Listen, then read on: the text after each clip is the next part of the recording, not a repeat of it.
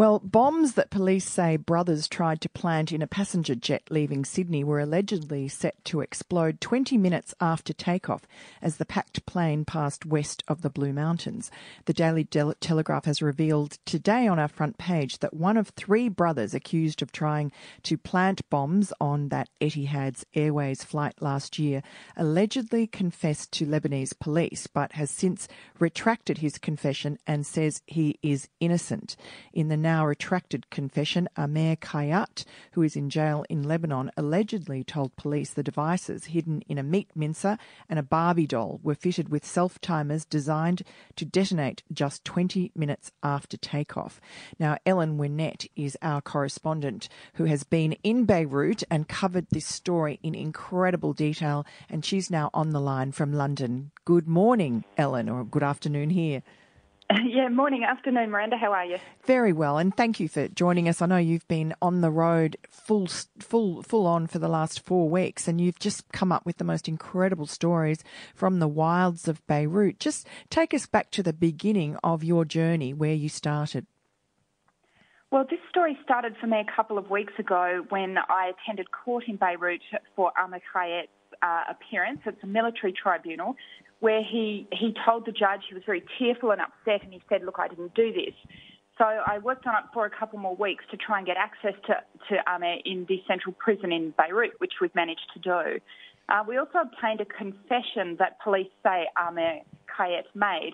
Now, I need to say he has since retracted that confession, but in this confession, police say he made, details were provided of how this alleged plot was to go down, and that included that the devices that were alleged to be on that plane were indeed timed to go off 20 minutes after takeoff.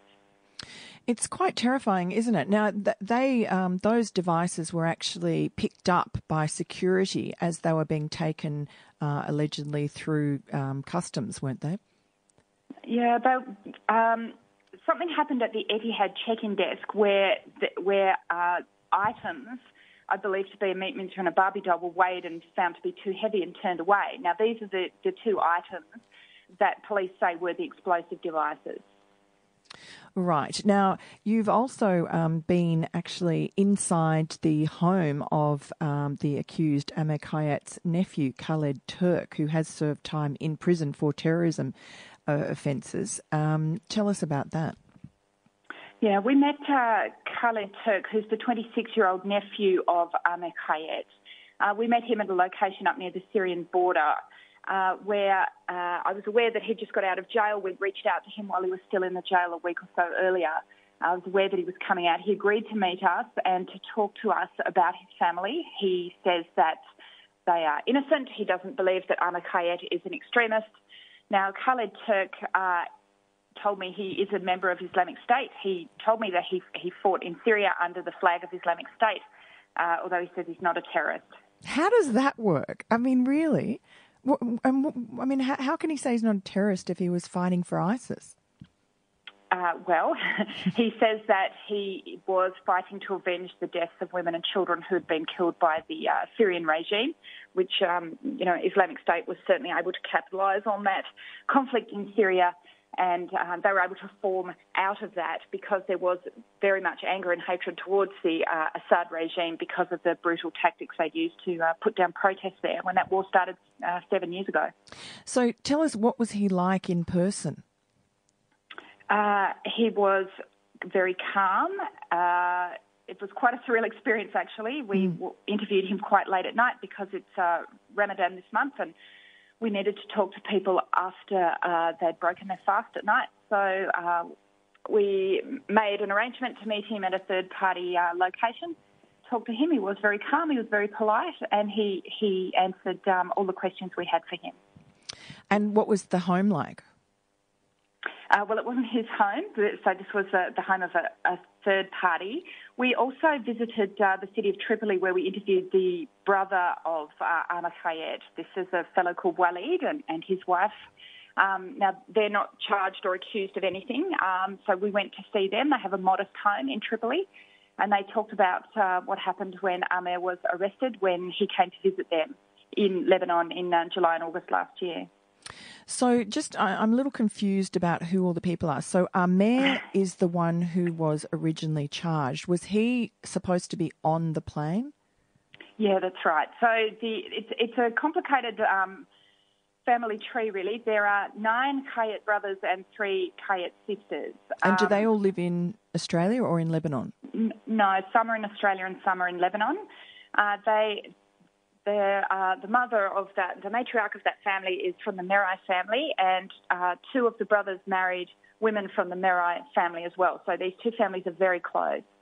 And so of the 9 brothers, one is Amer Kayet, who is charged in Beirut. One is Tarek Kayet, who is either missing or potentially killed in Iraq. And 2 members of the family are also facing charges in relation to this in Australia.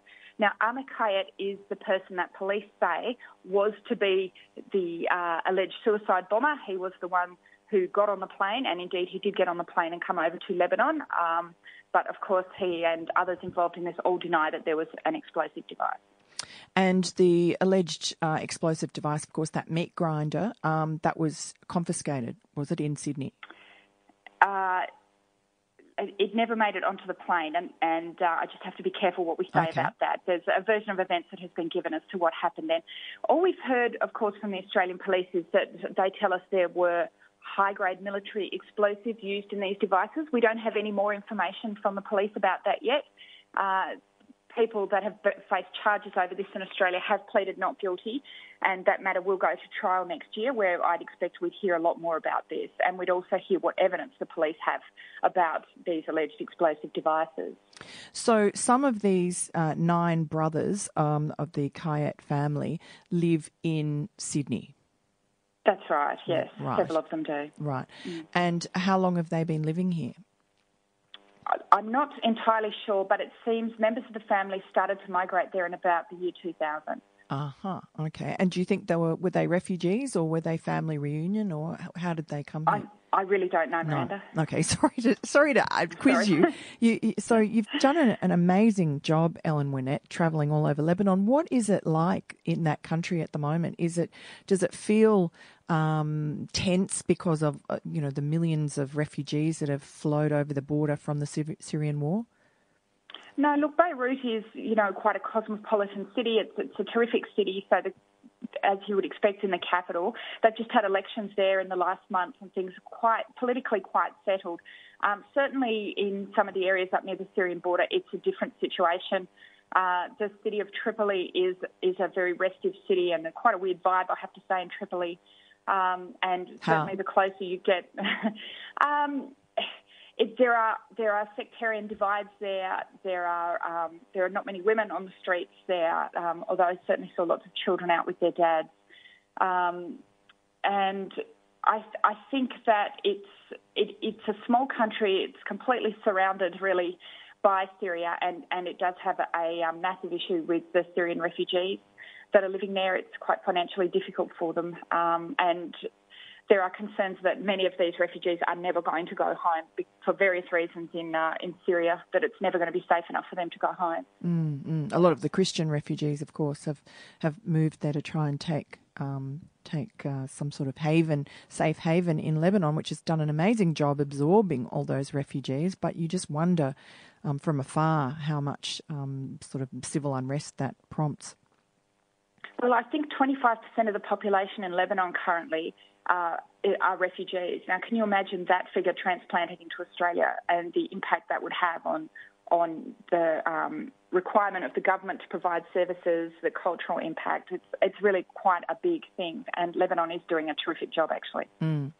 Well, this story was incredibly frightening, and we were very lucky that a bomb did not go off, and I guess we need to just leave the police and the courts to do their magic. But thank you very much, Ellen Winnett, for enlightening us somewhat on the Lebanese connection.